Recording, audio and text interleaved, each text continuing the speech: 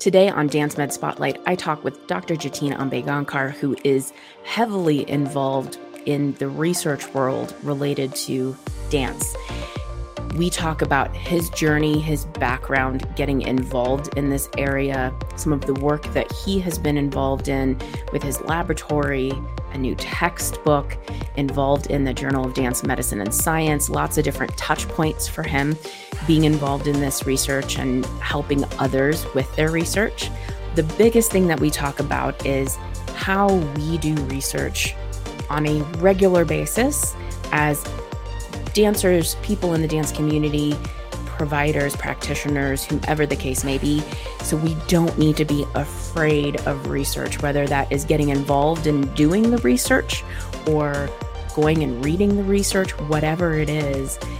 Research can be a fun and fascinating thing to be involved in, whatever way it is that we want to be involved. So be sure to check out this episode. It's a great conversation. Welcome back to another episode of Dance Med Spotlight, where we talk about all things dance medicine.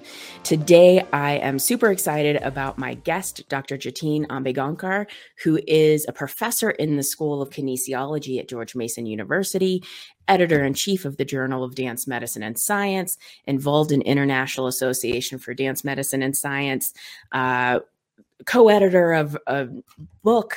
We're going to talk about all kinds of different things today. But first, welcome, Jatin.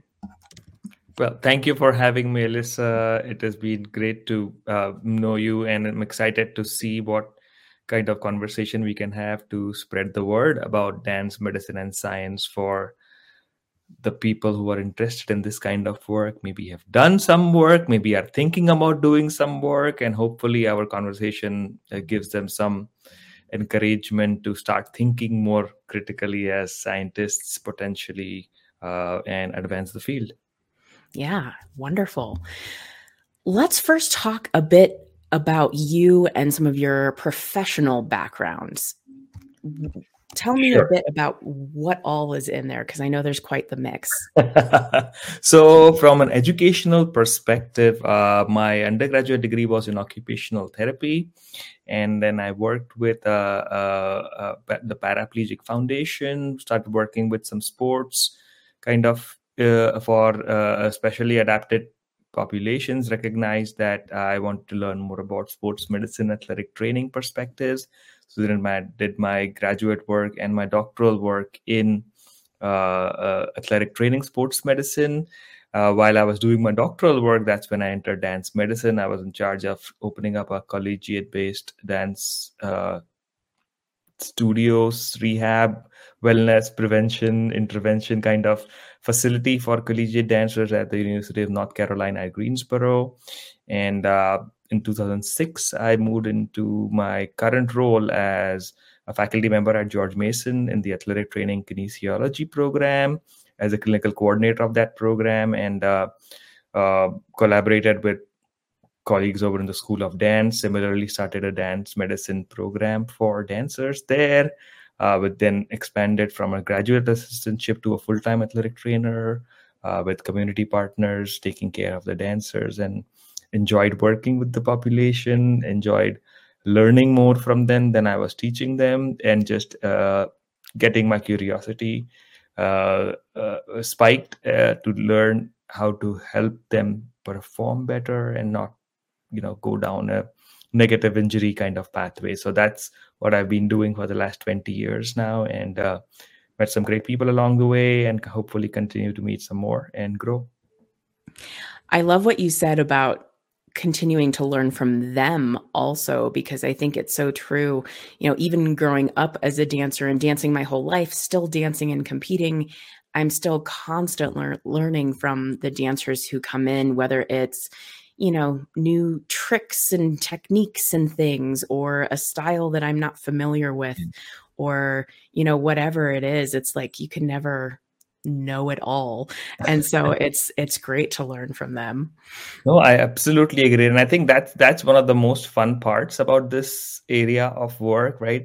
Because dancers are among, and performing artists are among those groups who test the limits of the human body, keeping the aesthetics in the forefront also. So to learn and see how they do the work that they do, that is beautiful to look at, yet physically and mentally challenging, and try to understand. That's, I think, what piques me, because it's not one thing. It's not just the flexibility or just the strength.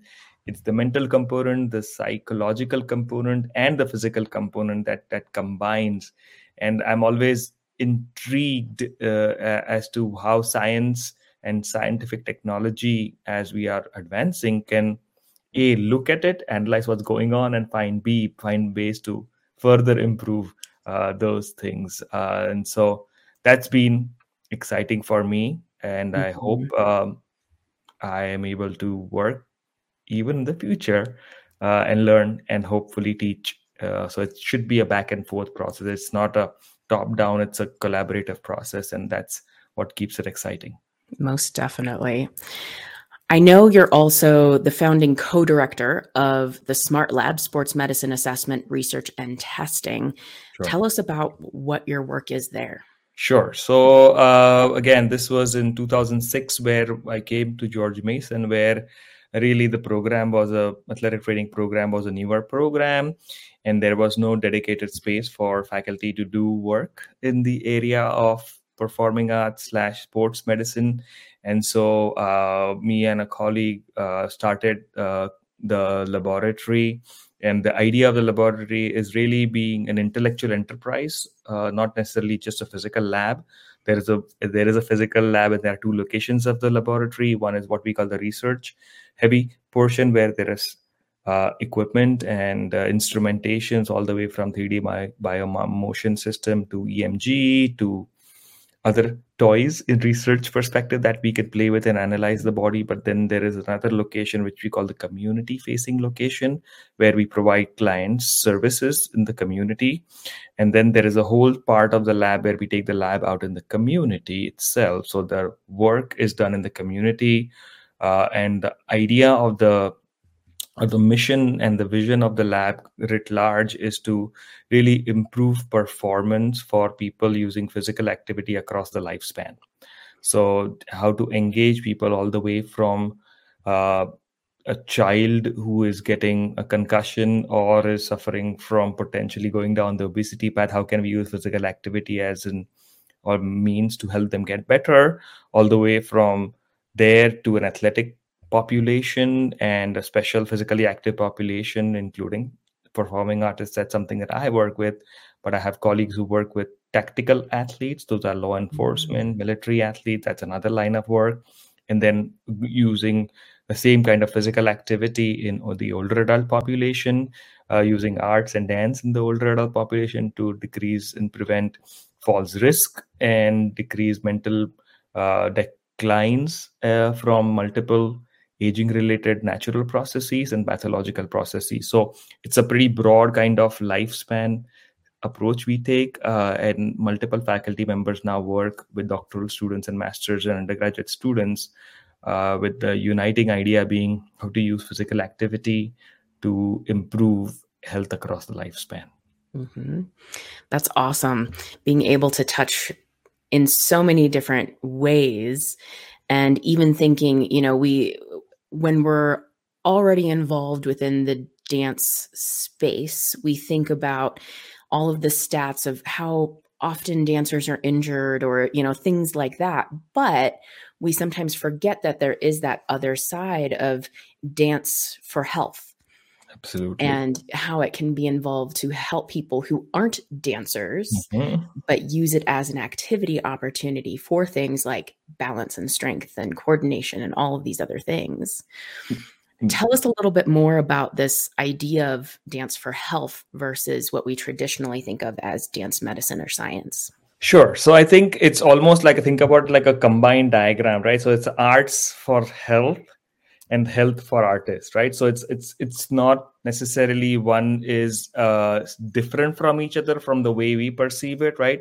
We perceive it to be interlinked to each other, and the research clearly suggests that a performing arts, dance, moving, music, all of those engage the physical and the mind physical part of the body and the mind itself. So what we oftentimes forget on a day-to-day basis is that dance is a movement activity that is a cultural activity that originated in cultures and societies. And yes, we now work oftentimes with people who identify with themselves as primarily being dancers and performing artists, but dance is embedded in the fabric of society, right? So whether it's dancing of quinceañeras, whether it's dancing in weddings, whether it's a community celebration, right? So dance is broader and bigger, and a lot of people enjoy the social aspect of dance, and that is why people engage with dance, even if they're not necessarily performers, right? They do dance, and so the idea is to use that natural connection that dance creates with people and among people, and help them see that this is also a form of activity that can help improve physical and mental health. So that's the way to conceptualize it, right? So it's not necessarily that you're working with a specific group of dancers who are professional or collegiate or recreational dancers. It's everybody can dance, right? Yes. Everybody can dance, everybody can move. Not everybody's going to get paid potentially to dance, but that's okay, right? But everybody should dance, because I know a lot of your listeners will say there is joy to be found in dancing. And not all dance needs to be performance based. It's connecting with people. And so if we use that perspective, even if they are not jumping and making these leaps that are spellbinding, but they're linking hands and dancing, working up a good sweat and feeling good at the end of the day, well, it's definitely worth it. And so that's how we want to maybe think about dance. And yeah, can we get some of them to get even better? Absolutely. And we should definitely work on that so that they don't overwork themselves and get further injured.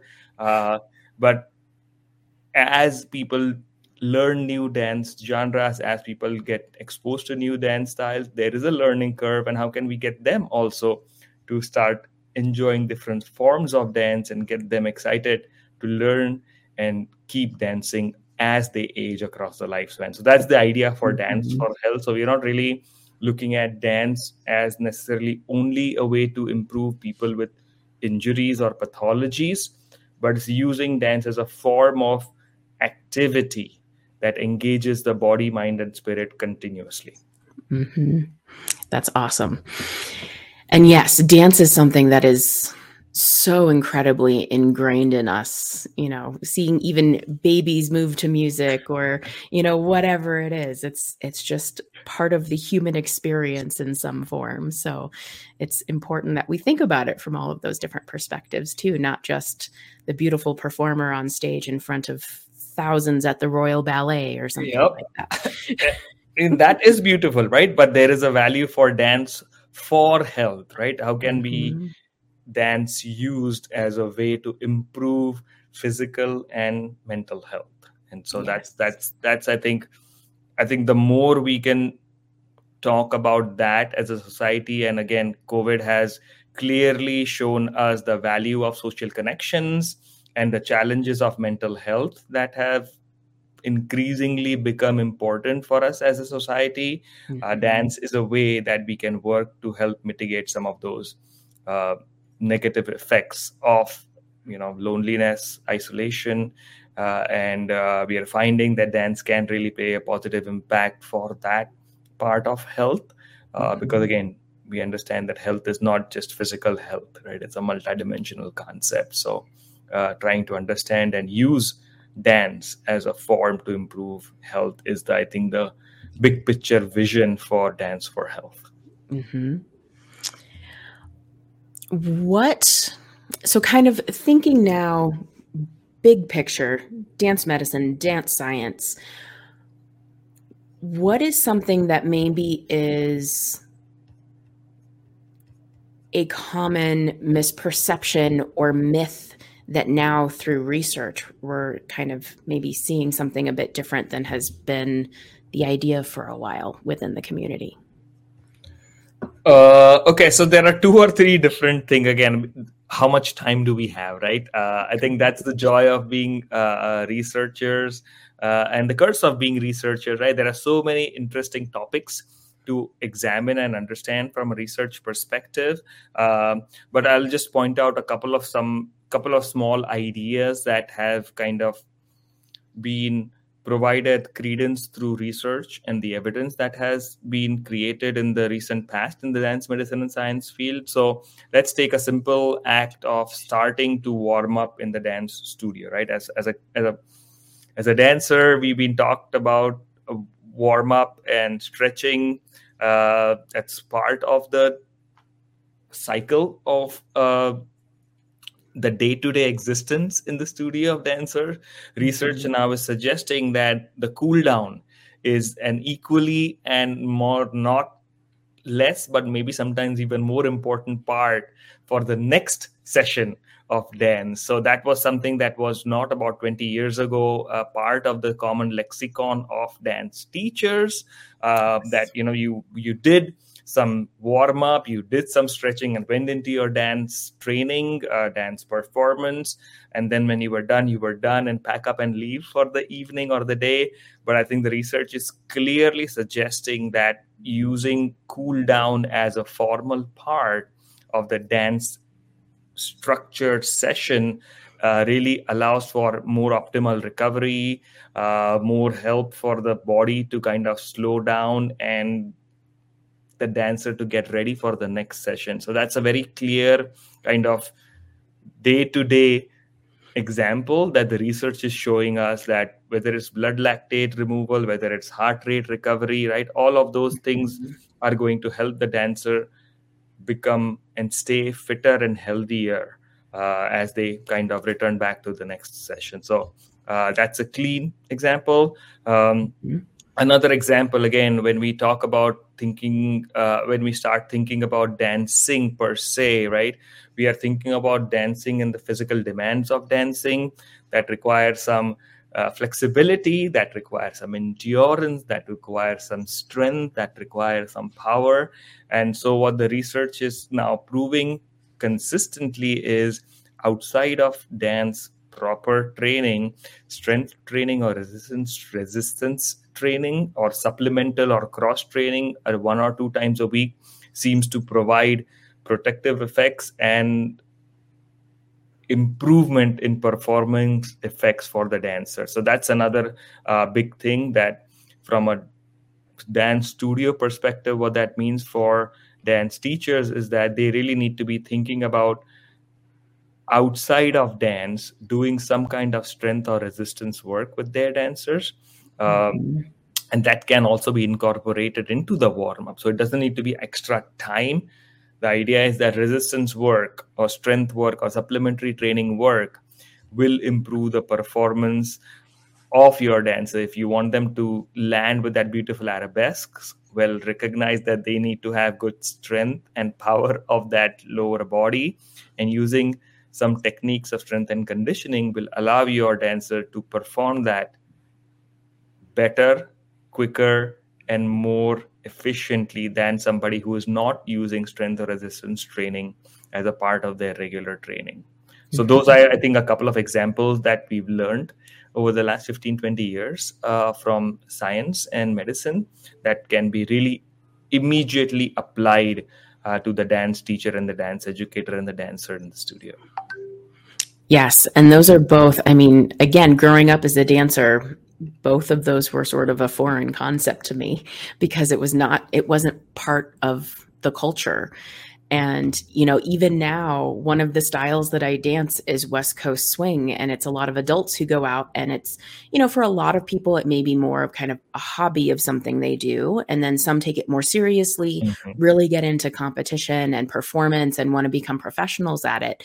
But I can't tell you how often when I'm in the lineup waiting to go compete, I am often the only one in line, like doing squats and heel raises and, all of these things before going out there. And everyone's looking at me like, what are you doing? It's like, no, trust me, it would help all of you if we did this beforehand. No, absolutely. And I think that for myself. Yeah, absolutely. And that's, I think, something that came to us from ice hockey literature, in fact, from a historical perspective, right? That when you're out, when you're not playing ice hockey, you don't want to sit, you get cooled down. So you want to keep moving, keep your body active, keep your body ready, and that allows you to perform better. So I'm glad you're using it, and I hope you are role modeling it for your fellow competitors as you start ready to get ready to take on the next performance, because it really helps them get better for the next performance. Definitely. I know last year, a new textbook came out that you were co-editor of, Research Methods in Dance Sciences. Tell me about what this is and why people should check it out. Absolutely.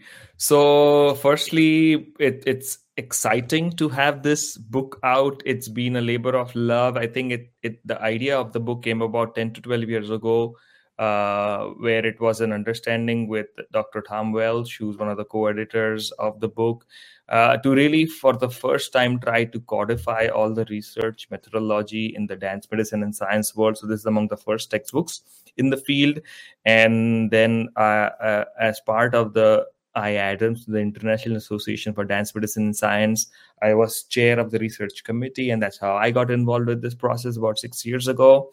And then it took about 4 to 5 years for it to progress from an idea to a book proposal to getting together 25 to 26 world-renowned experts from across the globe, and marshaling the strength of the knowledge that they brought to the field. And what we really tried to do was to create a book that was approachable, that had very limited technical jargon. Obviously, some jargon is necessary when you talk about research, so you can clarify the processes.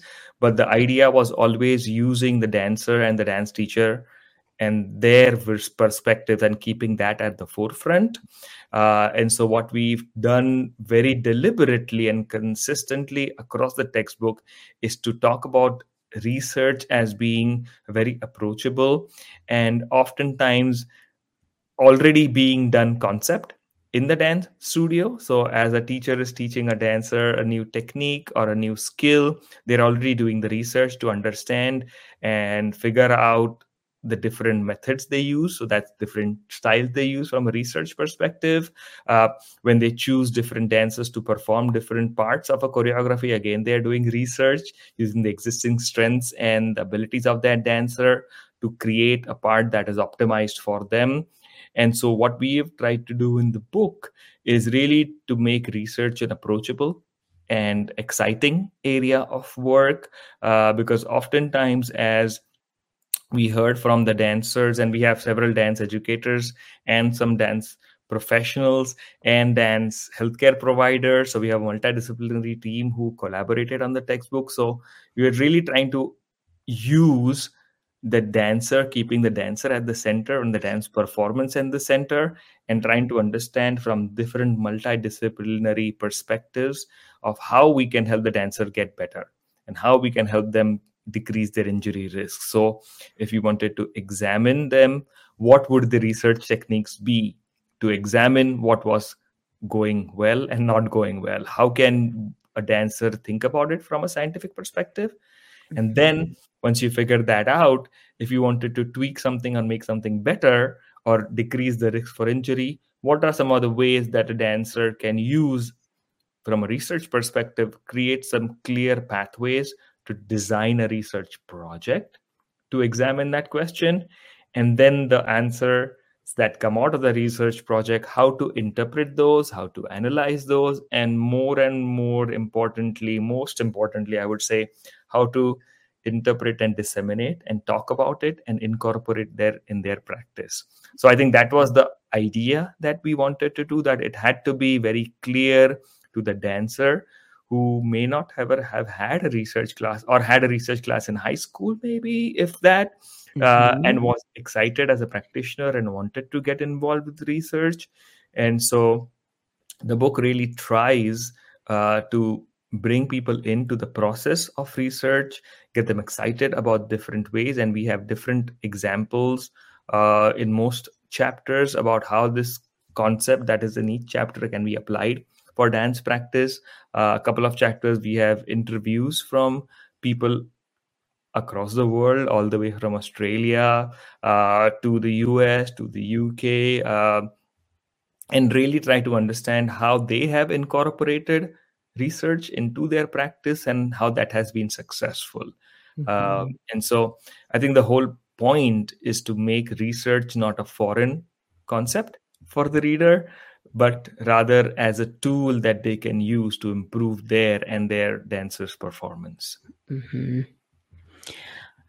I really like that perspective, and even having the textbook including all of those different perspectives within it to help share the information and the process and all of that. Because, I think sometimes when people think of scientific research, it's either, big fancy lab and, hundreds of people that are coming through and years of collecting data and that kind of thing. But sometimes it's easy to forget, or if you haven't been involved in research in any way, that it can be something in the community, in the classroom, with a single dancer. That there's not one way to be involved in collecting data, generating the ideas, and going from there. I think you hit the nail on the head, right? I think that's what we were trying to do, that we talk about, and there are a couple of chapters which really talk about the different types of research. And the idea is that one type of research is not better or worse than another type of research. It depends on what the question that we want to answer is. So if it's a question that is very local and very related to a dancer or a small group of dancers, well, then the research design of that study needs, by definition, to be small and defined and clear. If it's a larger, broader question that we are answering, well, then that research project needs to be more broader and more bigger. So I think what we have tried to do in this book, again, and I try to tell this to my students, and as we get from the journal's perspective, different varieties of manuscripts, right? We try to really talk about each manuscript is valuable because it contributes to the value in the literature. Is there a hierarchy of the strength of the research process? Absolutely. But there is no hierarchy of the questions that are being asked. And each question can be examined in a rigorous manner or a non-rigorous manner. And it has little to do with the size or the technical expertise and the lab equipment that is required. Most research that is good quality need not have sophisticated equipment. If it is based in the community, if it's based in the studio, can it have? I have a lab. I work in the lab with sophisticated equipment, and I love using it, and I will love using it. But that's for a specific question or a specific set of questions. And the value of that is important, and it needs to stay there. And then there is another set of questions that don't need that kind of equipment, and the value of that information is equally as important as the prior one where we are really using sophisticated equipment. Yeah. It makes me think of one of the presentations that I went to actually this last year at the IADMS conference. It was a session done by Adel Quinn talking about Irish dancers, and even thinking about, sometimes we do have some of this cool equipment that we can use, but using it in a laboratory setting isn't necessarily comparable to sort of the dancer in the wild. And so she was able to come up with an idea with her team of being able to monitor things like heart rate in the dancers while they're performing in river dance, as opposed to just here, do some jumps and things in the lab space with this big bulky equipment that you would never have attached to yourself as a dancer. So are we really, comparing information correctly? And so, seeing her research on that project was really interesting to me, going, oh yeah, sometimes we have to get a little creative so that we are truly looking at how the dancers are performing or whatever it is that we're looking at, versus sort of this contrived situation in a lab space that might not be comparable. Yeah, you are again absolutely right. So there is this concept and research, and I'm going to get pedantic for just a second. It's the inductive and deductive research, right? So one research work emanates really from the ground, right? So you're, as a dance teacher, you're looking at something that is happening to the dancer, and you're trying to understand what is it happening, why is it happening, and then you put tools, biosensors, for example. You put some Apple watches, as simple as that, right? A lot of us now have smart watches that can capture heart rates. So that's a type of research which is really grounded in the field, in this case being the studio. That has got really very little to do with a lab setting, because it's real. Whatever is happening is real. It's natural. It's ecological. Was it going to get another technical word? But that really means it's, as a researcher, you are not interfering with what is actually going on with the dance itself. You are at that point observing what the dancer and the dancers are doing, and trying to understand why some dancers are doing this better or not, and trying to think about how they can do it better. The other type of work is what we will call lab-based research, where really you've seen this and you recognize that there are these 5 different things that could be potentially going wrong or going right? And then in the lab, you isolate one of these things and try to control for 4 of these things, and then try to see whether causing a change in one of those things can improve the performance. So I'll give you an example. And when we talk about, say, you have dancer A or B, and one's a principal and one's who's not a principal, and we are trying to understand as a teacher, why is this principal dancer look so pretty when she jumps, right? And as a novice, why does a novice not look as pretty when she jumps? So then, as a dance teacher, you're thinking, okay, maybe they cannot jump higher, maybe they cannot jump faster, maybe their back foot doesn't extend as much as the front foot does. Now we have 3 questions, and we go back to the lab, and now we put a project through where we have a dancer who can jump well and a dancer who cannot. You can have somebody who can extend their back leg and who cannot, right? And so now you've taken it out of the dance studio. If you come to the lab, use some sophisticated 3D motion biomechanical analysis equipment to really see which of these 3 things allows that dancer to perform better. And so now you've taken that experiment and brought it back into the lab, try to analyze systematically and research using science, and try to think about which of these 3 things are the things that contribute the most to that principal looking better. Then bring that back again to the dance studio and put it in play with that novice dancer, and say we find that it is that their length of their back leg extension is what makes it happen. Well, let's work on that back leg extension and not worry about the height of the jump. So the training will then be focused, the intervention in scientific perspective then from the dance teacher will be focused in working the back leg extension. And now we have created somebody who was optimizing their performance and getting better.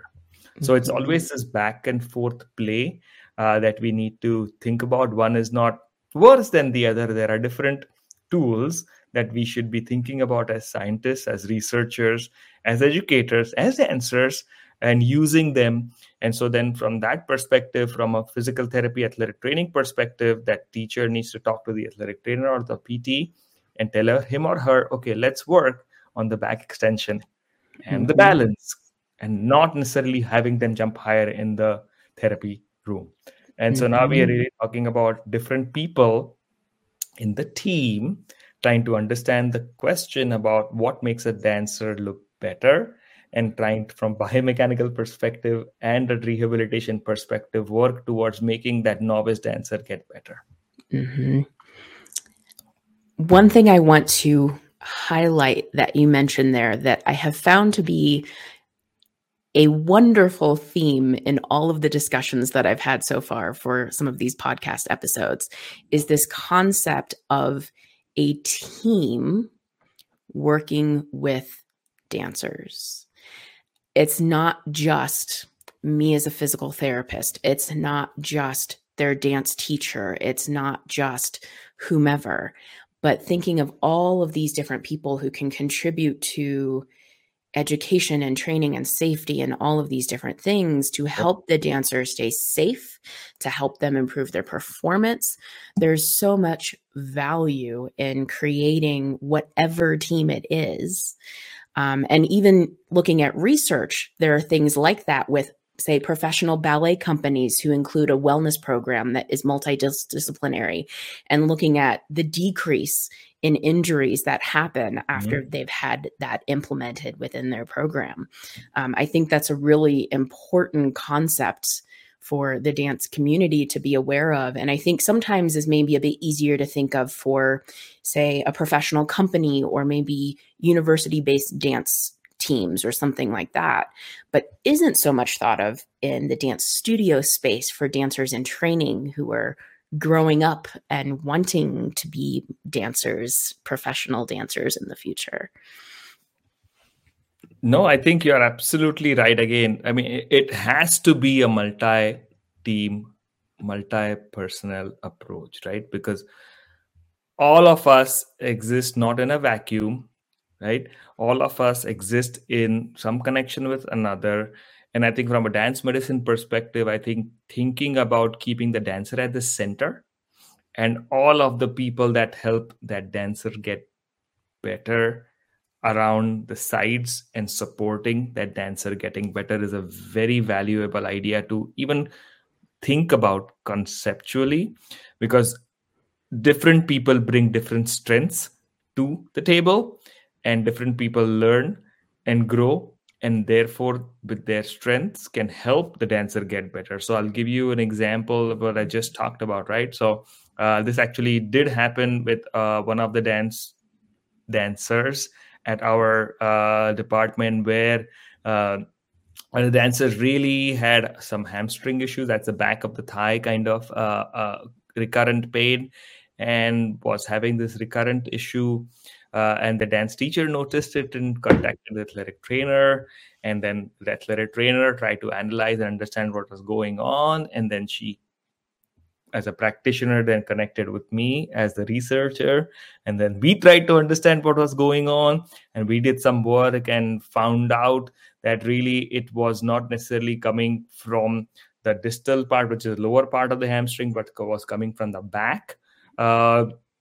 And so when we tried to intervene and provide a rehabilitation program, we didn't not work on the knee and ankle, but rather we worked more on the back and the hip issues.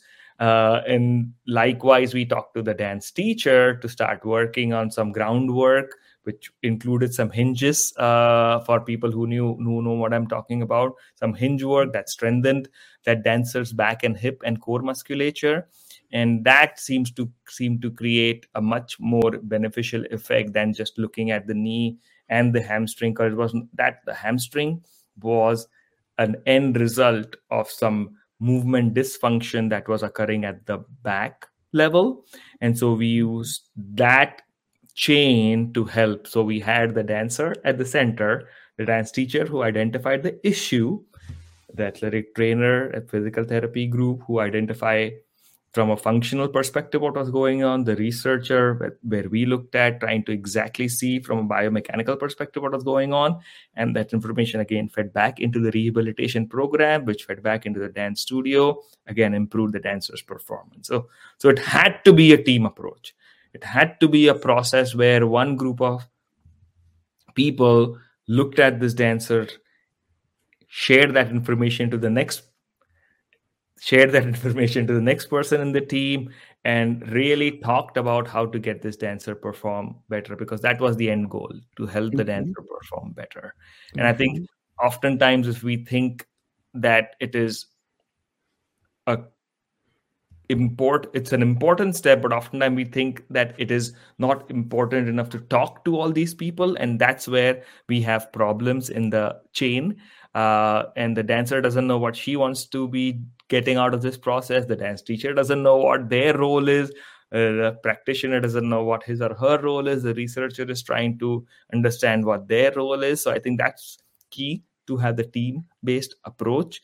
And that's how it is going to allow for a smooth line of communication and information that can ultimately help the dancer. Definitely. Also, within that kind of train of thought, thinking of some of the dance communities that maybe they're in more rural areas, or they're an area where there aren't really as many dance specialists, or whomever could be a part of this team. It's important to know that I feel like a lot of us who are involved in this space tend to want to be helpful to one another. And so, if it's something where I can have a remote discussion with somebody, or, maybe there's a PT somewhere who has no dance background and is working with a dancer and wants some advice, they can reach out to people or see if there's some connection, some education that they can provide, whatever, to kind of help create a bit of this team so that dancers don't feel like they're just over here somewhere in a little silo and can't get access to some of those folks to be able to help them. I think that's great advice, because oftentimes it's really trying to understand the language of the dancer, right? It's trying to understand, trying to, like we talked about earlier, thinking a little bit outside the box of, okay, this is not a traditional route that exists where I am, but how can I, as whatever position that I come in, whether it's an athletic trainer, whether it's a researcher, whether it's a teacher or the interventionist, we have to think about it in the perspective of what the dancer wants. And generally, dancers are very willing to learn, but I think they need to know that you're there to help, right? I think that's oftentimes, if we engender that trust, if we engender that ability for us and them to understand that we are trying to work towards the same goal, even if you're at a rural perspective where you don't have access. And I've had this oftentimes where people have contacted me where they don't have access to healthcare practitioners working with dancers, and you and the sounds like have done the exact same thing. Yeah, we are very willing to talk, right? It just talk, just ask. And if I don't know somebody, I'll find somebody who knows somebody, and we can get that knowledge across. But I think oftentimes we don't try to think that there is somebody who can help because we haven't reached out. And I think out of the many bad things that have come out of COVID, this actually has been one of the positive things, that the ability for us to be more virtual with each other and connect outside of the geographical limits of where we used to be able to think we can get help from. COVID has shown us, the technology has shown us that we can connect like we're connecting today, right? In a virtual space, we are not physically close, geographically close, but we can still stay connected and have conversation, have discussions, and grow and learn. And I think for any of your listeners who are out there and think they are in a place where they don't have a specialist next door or even in the same town, reach out. There are resources available. The IRMs has great resource site. The Physical Therapy Association has, the APTA has a whole special interest section that works with performing and artists. Multiple associations, the NAT Athletic Training Association has a performing arts subgroup. So a lot of associations, professional and in the field, have started to recognize and value the need for dance, science, and medicine as an inherent part of the dancer's journey and career. And there are more resources than you think. It's, again, thinking outside and reaching out. That is, I think, if your readers and listeners can hear more, reach out. It's okay. Most people are willing to talk and help as much as they can. Definitely.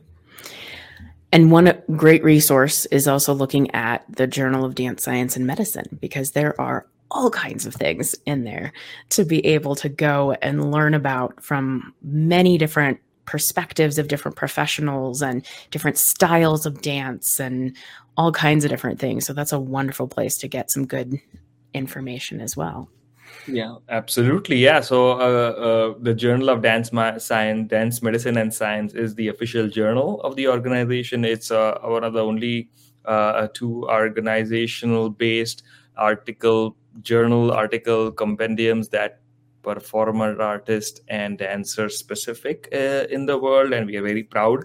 I'm proud to lead again a group of fantastic scholars from across the world. And again, our idea is to help dance medicine and science research find a space and a place.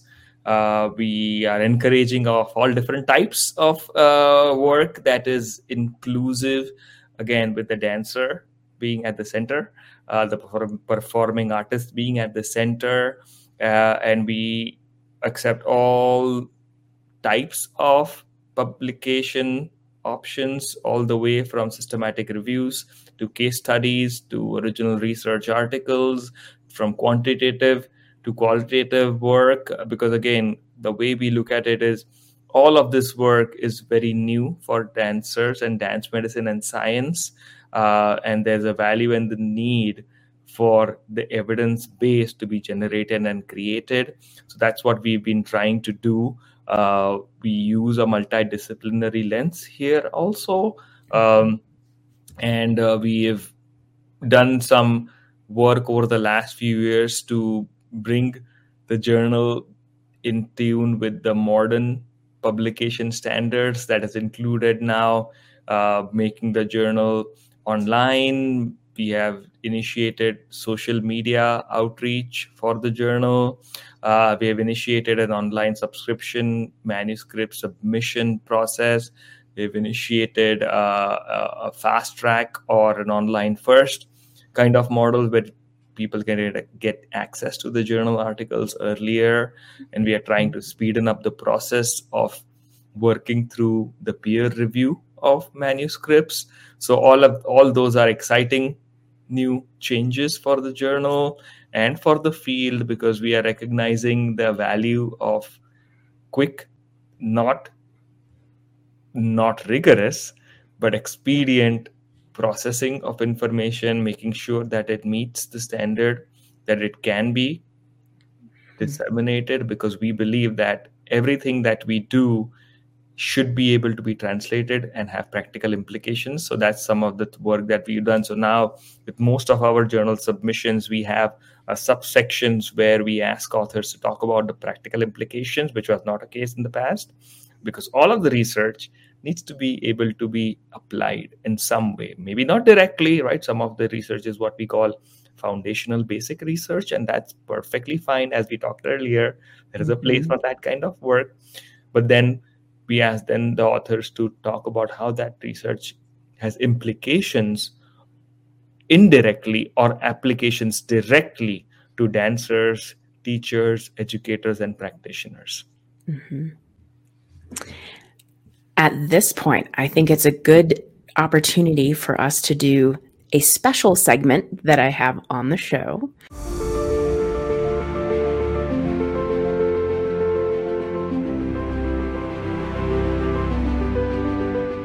We have the final bow. It's basically your opportunity. If there is one thing that you want people who have listened to this episode to leave with, what is the take-home message?